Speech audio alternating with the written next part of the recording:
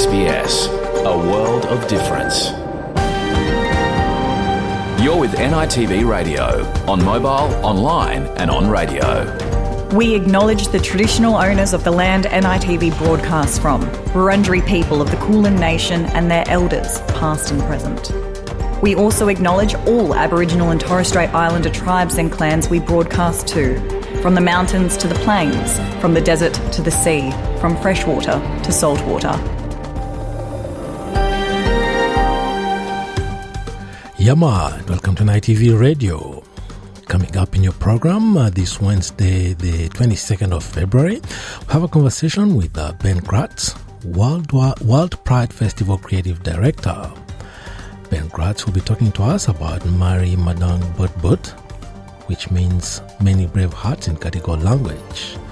Mari Madang But is a 6-day-long First Nations gathering space celebrating Aboriginal and Torres Strait Islander LGBTQIA+, sister girl and brother boy culture and creativity.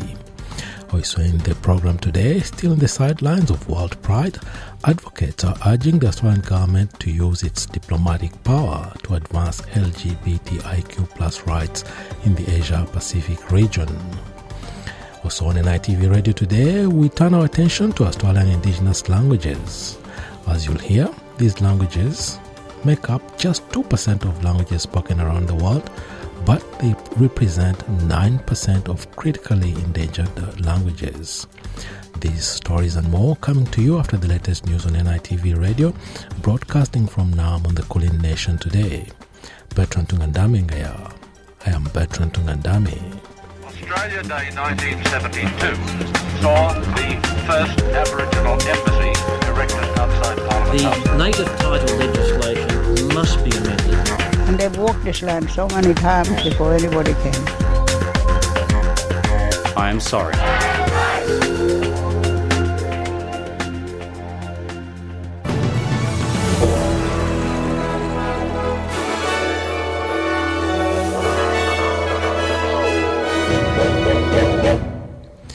In this bulletin, the Louisa Institute welcomes progress towards Voice to Parliament, as Voice will improve health and well-being outcomes for First Nations people. Prime Minister Anthony Albanese to outline the state of Australia's national security in a key speech.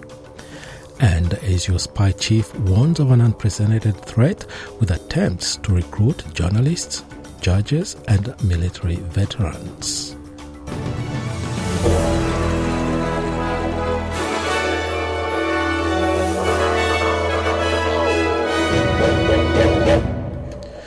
The Louisa Institute has welcomed the significant progress towards a referendum to be held later this year on constitutionally enshrined Voice to Parliament.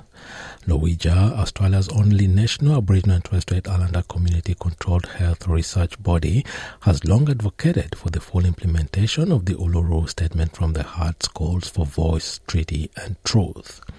The organization's chairperson, Selwyn Burton, says the establishment of a Voice to Parliament would provide a strong foundation for the urgent work to improve health and well-being outcomes for First Nations people.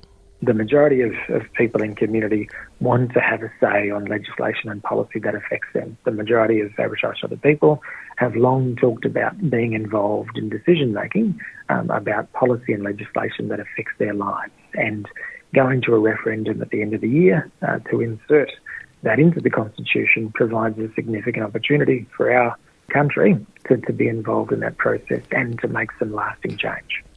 Meanwhile, South Australia's Liberal opposition has declared it will oppose legislation to establish an Indigenous voice to the state's parliament. The bill is expected to become law with the help of crossbench MPs.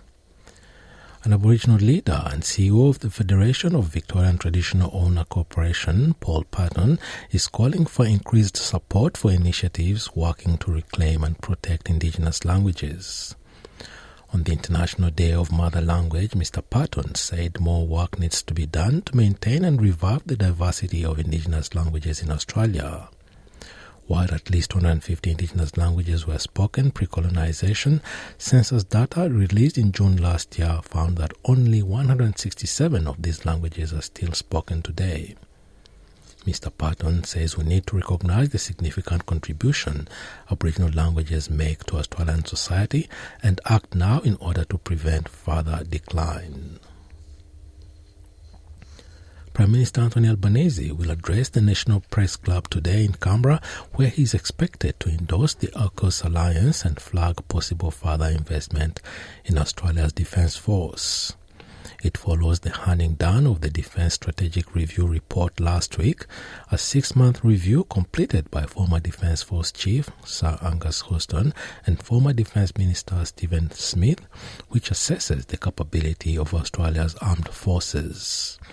Australia's AUKUS partnership with the United States and the United Kingdom is expected to feature heavily as anticipation grows for what the next steps will be and whether the PM will travel to the United States next month. An unclassified version of the report and the government's response to it is set to be released before the May budget. Australia's top intelligence official says a small but concerning number of former defence insiders are putting cash before country. Australian Security Intelligence Organisation boss Mark Burgess revealed in his latest annual threat assessment his agency had been tracking veterans willing to sell their military training and expertise to foreign governments for several years. He warns foreign agents have attempted to recruit senior Australian journalists and potentially members of the judiciary. The issue came to public attention recently with media reports Western pilots had been approached by China to train its military. Mr. Burgess says Australia won't tolerate any foreign espionage. Based on what ASIO is seeing, more Australians are being targeted for espionage and foreign interference than at any time in Australia's history. More hostile foreign intelligence services, more spies, more targeting, more harm, more ASIO investigations, more ASIO disruptions. And from where I sit, it feels like hand-to-hand combat. A friend of one of the hostages taken at gunpoint in Papua New Guinea has described their heartbreak and anguish at the situation. It comes as an Australian professor and 3 people from the University of PNG were captured in the Southern Highlands with the criminals demanding a ransom for their safe release. Posting a message of support on social media, a friend of one of the hostages said their heart bleeds to not know how my beautiful and gentle friend and her colleagues are doing in the middle of the jungle. Russian President Vladimir Putin has announced that Russia has suspended the last nuclear arms treaty it has with the United States. In a State of the Union speech raging against Western powers, blaming them for the war in Ukraine, Mr. Putin delivered a clear nuclear warning against its enemies. The New START treaty, which was agreed upon in 2010 and is due to expire in 2026, limited the amount of nuclear weapons the 2 superpowers could possess. Mr. Putin said Russia is not withdrawing completely from the pact but has suspended its participation.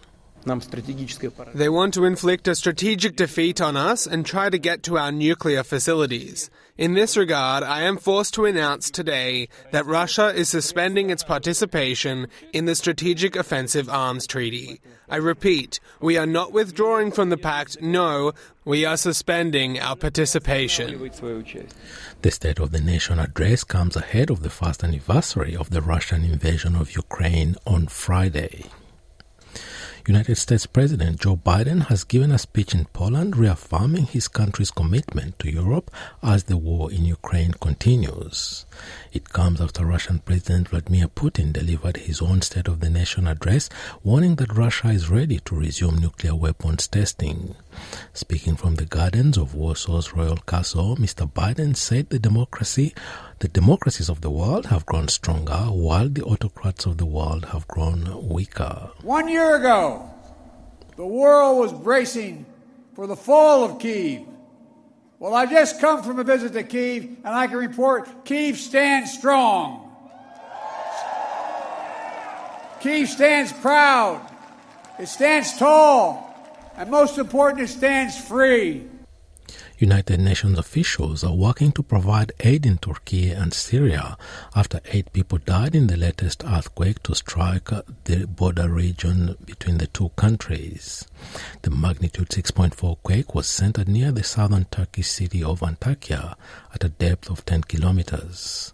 It comes 2 weeks after an earthquake hit the region, killing nearly 50,000 people. The UN's Office of the Coordination of Humanitarian Affairs, Ghada El Tahir Mudawil, says right now the most needed items are food and cash. We are trying to provide humanitarian assistance for those who are most in need. Just to give you a bit of figures of what's happening, only yesterday from earthquake, we had 195 civilians who had been reportedly injured from Aleppo and Idlib, according to the initial reports. And there are further damages that had been caused to buildings which had been affected by the first 2 earthquakes. Australia is sending a band to Eurovision for the first time to represent the nation on the world stage at the spectacular song contest being held in Liverpool this year. West Australian pop metal group Voyager have been chosen after coming second in last year's public vote for a Eurovision contender known as Australia Decides. Emily Griggs is the head of delegation for Eurovision Australia and says the band will bring an 80s vibe and catchy lyrics in their music. Voyager have been entering song after song, year after year, and I just feel like this year is their year. This is their moment to shine. Look, they're going to bring something different that Australia has never entered before. So Australia, we've always had some incredible solo acts, and this year we're submitting a band, and I think just that alone is a huge difference. The Eurovision semi-finals are being held on May 9 and 11, with the grand final to be staged on May 13. Wild weather continues to grip large parts of the country, with crews battling a grass fire northeast of Melbourne near Flowerdale. An emergency warning has been issued, with residents told it's too late to leave and to seek shelter immediately. Aerial bombers worked throughout the night, with around 200 firefighters deployed to tackle the blaze. The fire broke out yesterday afternoon and was upgraded to an emergency level in the evening. Meanwhile, intense rainfall has battered large parts of Sydney, with the city's northern beaches and North Shore among the worst affected areas. The State Emergency Service responded to over 300 incidences overnight, with 12 flash flooding rescues conducted, mostly of people trapped in their cars. The state's central west city of Orange saw flash flooding, and several homes and buildings in the central business district reportedly went without electricity overnight. The Bureau of Meteorology is predicting a 70% chance of further showers today. Elsewhere, South Australia is in the midst of a heat wave, with a statewide code red issued, which helps provide emergency accommodation for those sleeping rough in the state. It's expected to reach a top of 38 degrees in Adelaide. And to sport, NRL duo Latrell Mitchell and Jack Whiten have pleaded not guilty to charges stemming to an alleged fight outside a Canberra nightclub. They faced the ACT Magistrates Court on Wednesday, but won't fight their charges until after the season, with a 3-day hearing slated for the 30th of October. Canberra 5'8" Whiten is facing charges of fighting in a public place and failing to comply with an exclusion director. South Sydney fullback Mitchell is charged with resisting a Territory public official, fighting in a public place, and failing to comply with an exclusion direction. And now having a look at the weather around the country. Broome, sunny 31. Perth, sunny 29. Adelaide, mostly sunny 38. Melbourne, sunny 29 degrees. Hobart, partly cloudy 22. Albury Wodonga, partly cloudy 28 degrees. Canberra, also partly cloudy and 22 degrees. Wollongong, showers and 22. Sydney, showers as well with a top of 24. Newcastle, similar conditions with 23 degrees. Brisbane, a shower or 2 and 30 degrees. Townsville, cloudy 28. Cairns, showers and 30. Alice Springs, sunny 36. Darwin, cloudy 31 degrees. And the Torres Strait Islands, a partly cloudy day and a top of 29 degrees. And that is NITV Radio News.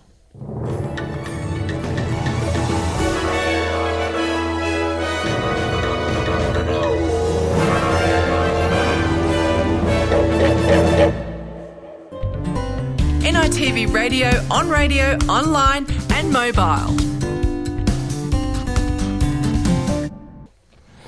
I I'm Bertrand Tungandame, and you're listening to NITV Radio, coming to you from Nam on the Kulin Nation this Wednesday afternoon.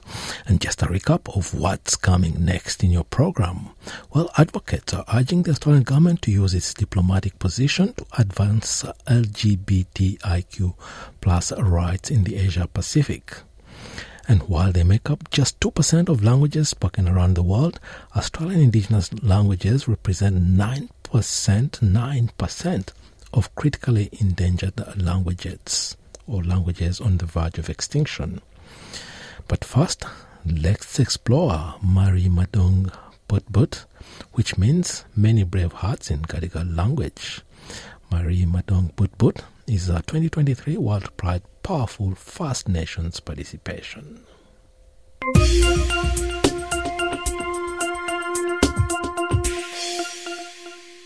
From the 23rd to the 28th of February 2023, on Gadigal country, renowned multi-arts space carriage works will come alive with a celebration of LGBTQIA plus SB First Nations brilliance, artistry and culture as part of World Pride 2023. The program will be the largest Aboriginal, Torres Strait Islander and Global First Nations LGBTQIA plus SB celebration ever to take place in Australia.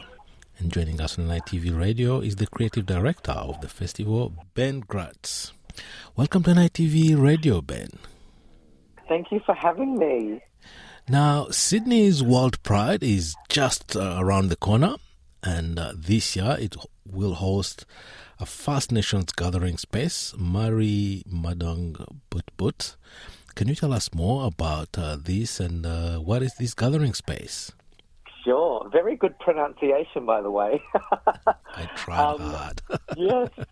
So Mari Madong Putput is a part of Sydney World Pride, and it is our First Nations gathering space, as you mentioned, taking place at Carriage Works from the 23rd to 28th of February. Really, this is a space during World Pride that is for everyone. Everyone's invited to come and check it out, but it's really centred around our global First Nations LGBTQA plus sister girl brother boy community. We've got a whole lot of different types of shows, theatre shows, cabaret shows, variety shows. We also have a visual arts exhibition. We have parties. We have food from Indigenous as well. And we have, things for the whole family so that can come and enjoy that space. But really, it's about coming to Carriage Works, celebrating Sydney World Pride, celebrating First Nations culture and our LGBTQI plus sister girl brother boy communities on Gadigal country here in Sydney. And is it the first time that such an event is taking place? Yes, so this is the first time in history that a World Pride is taking place in the Southern Hemisphere. So we're very lucky to be hosting it here in Sydney.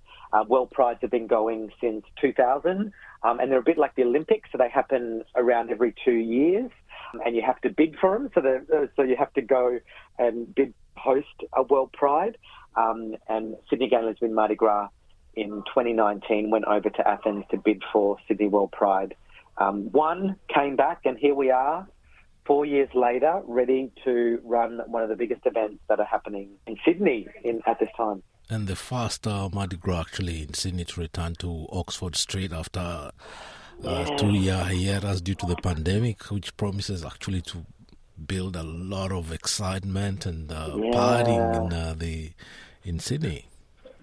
Absolutely, yeah. After 2 years of having it at the SCG during the pandemic, it's back to its spiritual home, Oxford Street, and probably one of the biggest years that it's going to be. So, and that's an incredible free event. So if you are in Sydney on the 25th of February, Saturday 25th of February, come down to Oxford Street. But we are also hosting a lot of viewing parties, and at Mari Madong Putput, we are hosting a viewing party with Constantina Bush all the way from the NT and Rose Quartz. So you can come down to Carriage Works and watch the parade on the big screen in the comfort of Mari Madong Putput. Wow, without because when you go to the big event in Sydney, getting anywhere is very hard. Taxis are just unavailable. And exactly. So if you can have a space like that where you can just sit down and relax and enjoy the party. Have a drink, have some food. Yeah. No. But how was this program put together? Oh, wow, yeah. So worked on this program with our incredible First Nations team.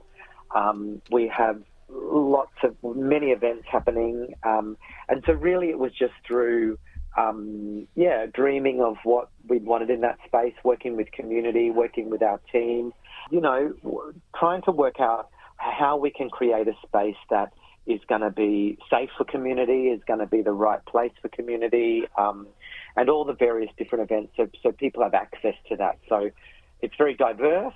So everyone's welcome. Any, sexuality or gender, any age is welcome to come and be a part of Carriage Works, which we wanted to keep it, so it is accessible for everyone. We're also, a lot of our shows have Auslan interpreters as well, so you're able to come and be a part of it too. So, yeah, it's just very exciting that we're able to create a program that is so diverse and something for everyone, really. Yeah, no, I looked at the program. Looks inclusive, even family-friendly. But is it going to be ticketed? Yeah, so some events are ticketed and some events are free. You can find all the information on our website, sydneyworldpride.com. Just have a look for Marimanang Butbut. But yeah, we have ticketed events. Some of our ticketed events, we have a Club Village, which is produced by the House of Kong. So Queen Kong, who is the star of that show, was recently on RuPaul's Drag Race. And I think, RuPaul's is very popular these days. So Queen Kong's coming to do a show called Club Village. Miss First Nation Supreme Queen, which is a drag pageant for Aboriginal and Torres Strait Islander and other global First Nations drag queens. That's happening.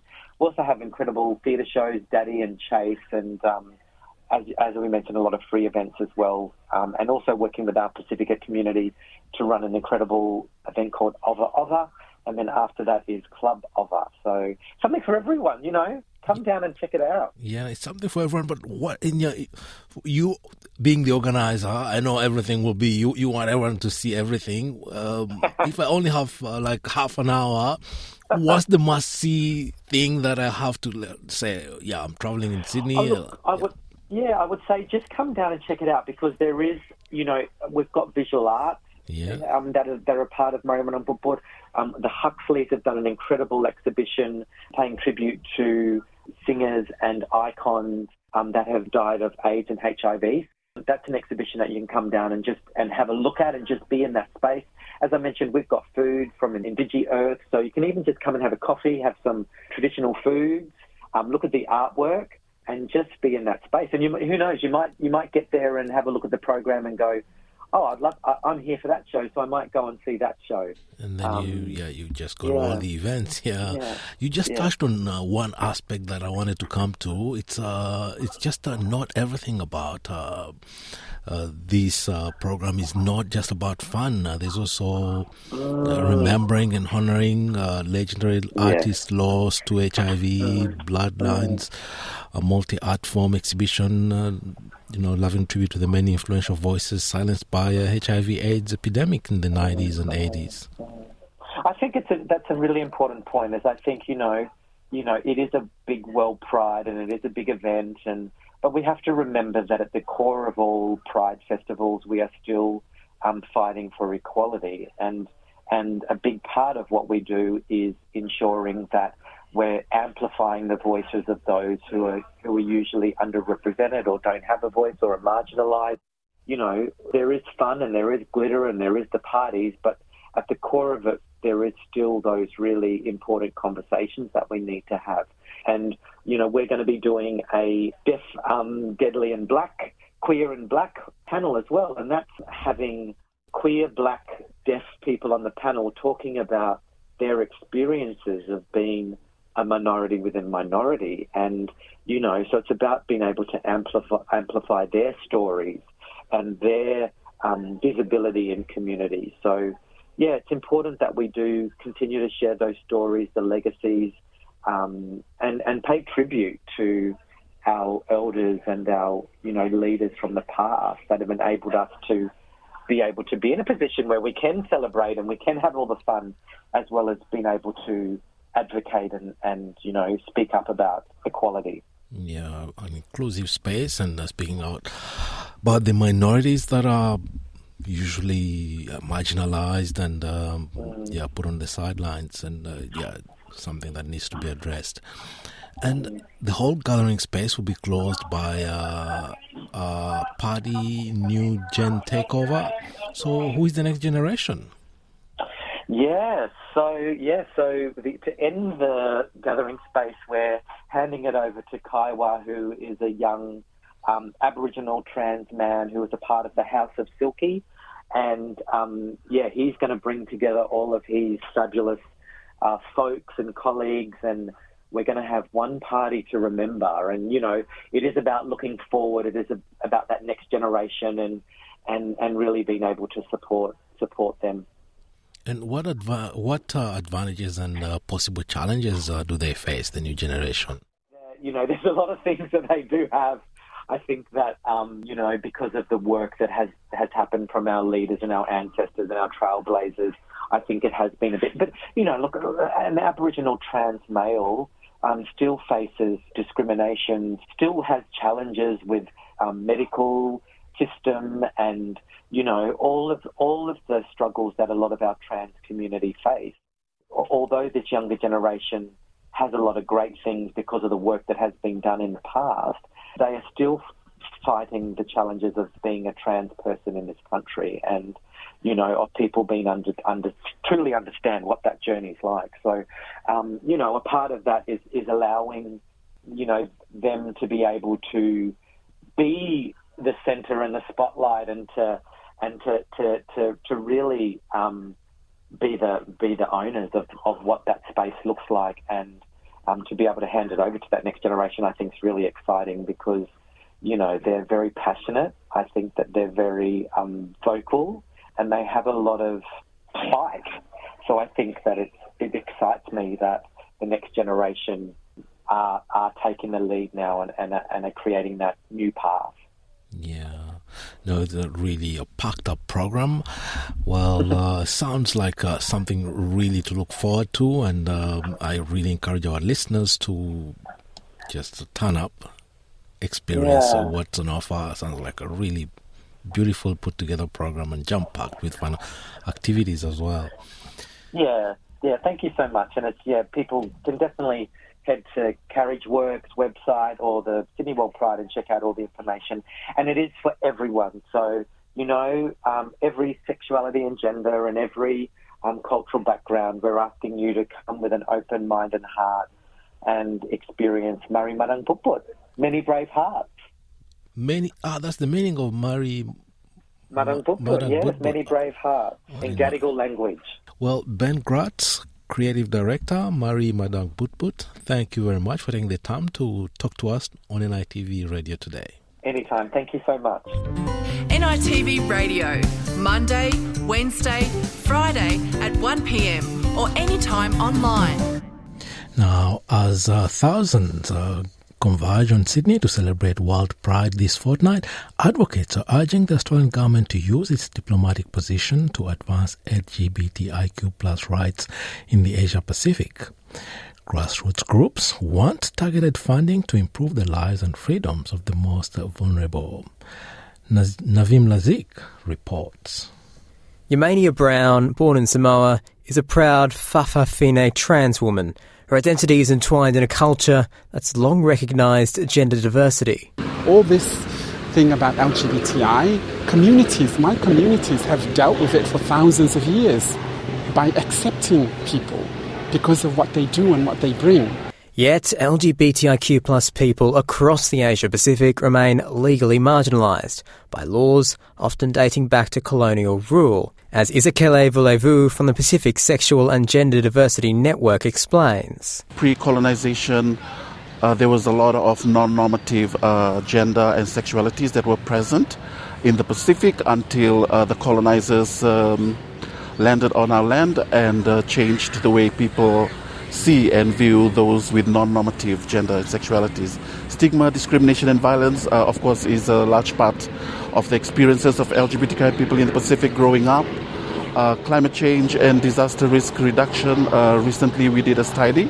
Of the Asia-Pacific nations considered a priority for Australian aid, 14 currently have laws criminalising same-sex relations, although the level of enforcement varies.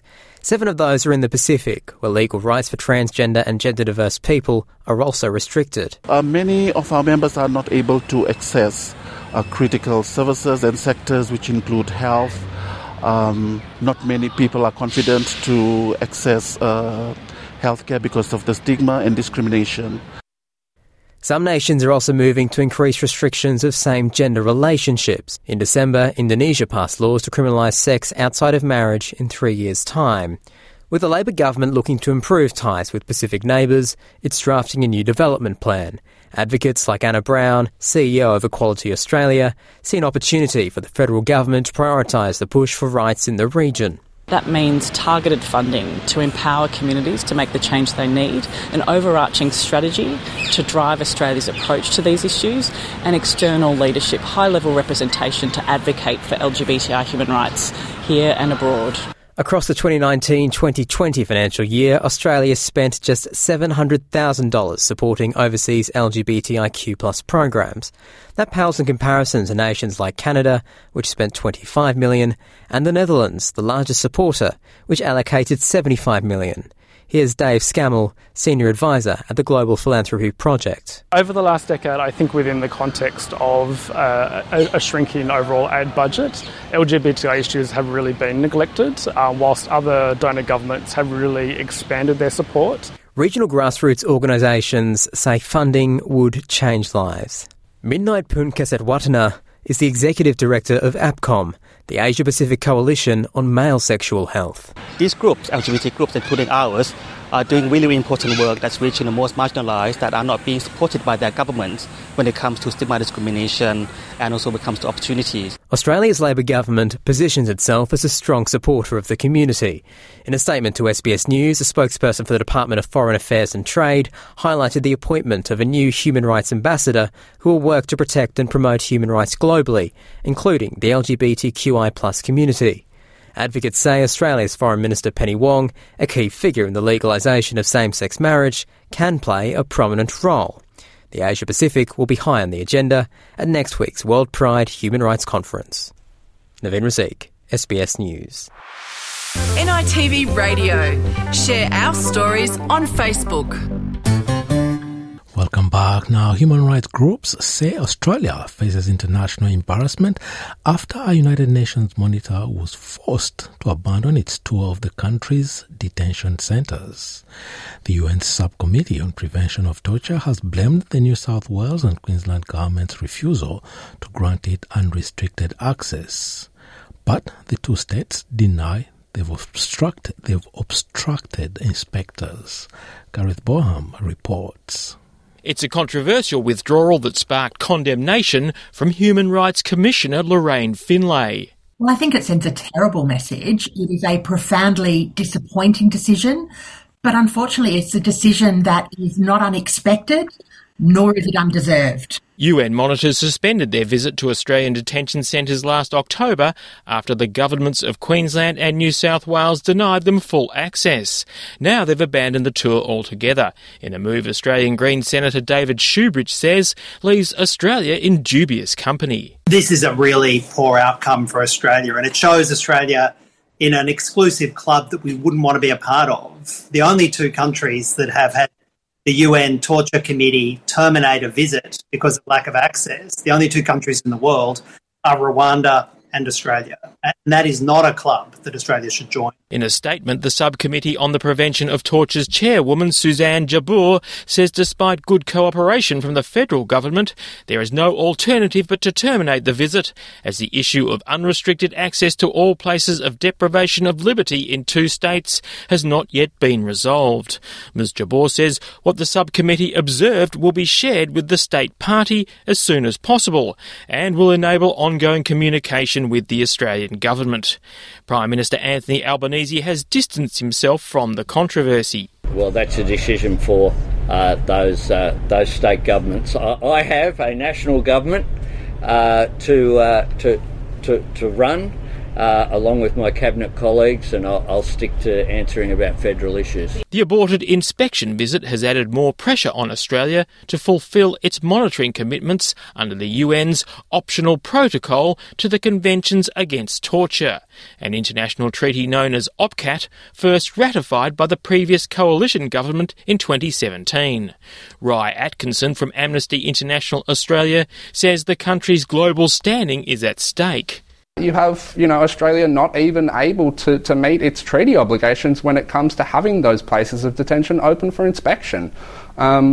So, it's really tarnished Australia's reputation on the international stage, that's for sure. A spokesman for Federal Attorney General Mark Dreyfus says while the subcommittee's decision is regrettable, it doesn't reflect the government's commitment to promoting human rights and meeting its OPCAT obligations. Gareth Boreham, SBS News. SBS On Demand has hundreds of TV shows and movies available to stream for free. Watch a world of stories on your phone, smart TV, tablet or laptop. Download the SBS On Demand app or visit the website today.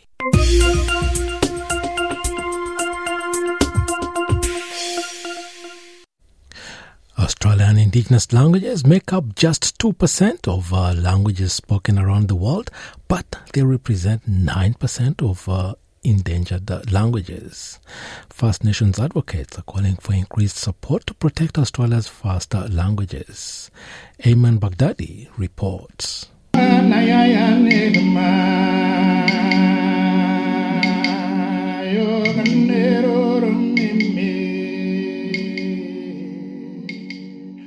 For Bachala songman Fred Leone, singing in his grandfather's native tongue is a passion. His language is what ties him to his culture. He says more federal funding is needed to preserve and protect his culture's language. Without language, you can't have that sort of deep relationship with cultural practices. So, yeah, definitely need to be able to have some funding put towards it, federal funding. Fred says his language is slowly fading. Every year there's another language dying, So with an elder, another language goes. So it's really important that we use every available sort of resource to be able to keep language going. While Australian Indigenous languages represent just 2% of global languages, they make up 9% of those critically endangered. Paul Payton is the CEO of the Federation of Victorian Traditional Owner Corporations and says the statistics are embarrassing. It's an embarrassing statistic for Australia on the global scale. We've seen statistics for Indigenous languages and their revival remain unchanged, virtually unchanged for years, and clearly we need to do something different to actually see a change in the amount of languages that are being spoken back in our communities. So I think there's a lot we can do. The theme of 2023's International Mother Language Day focuses on multilingual education. Stephen Smith is the Acting Director of First Nations Engagement from the Queensland State Library.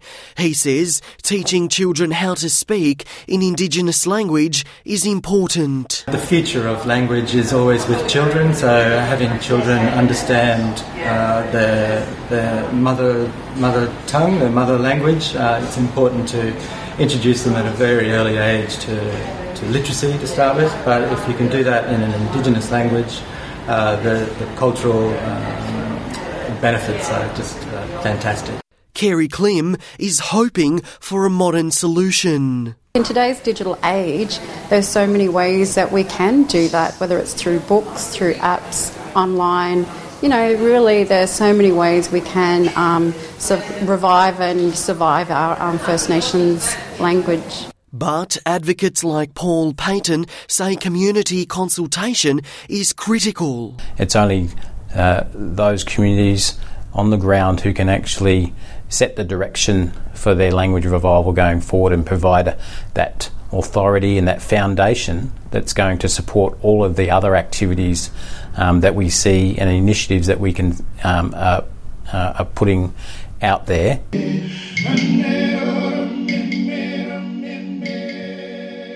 Ayman Baghdadi, SBS News. And that was Pokripa by Electric Fields, bringing us to the end of today's program. I am Bertrand Tungandame. Bertrand Tungandame here. Thank you for your company this Wednesday afternoon. Till next time, bye for now. Yalu.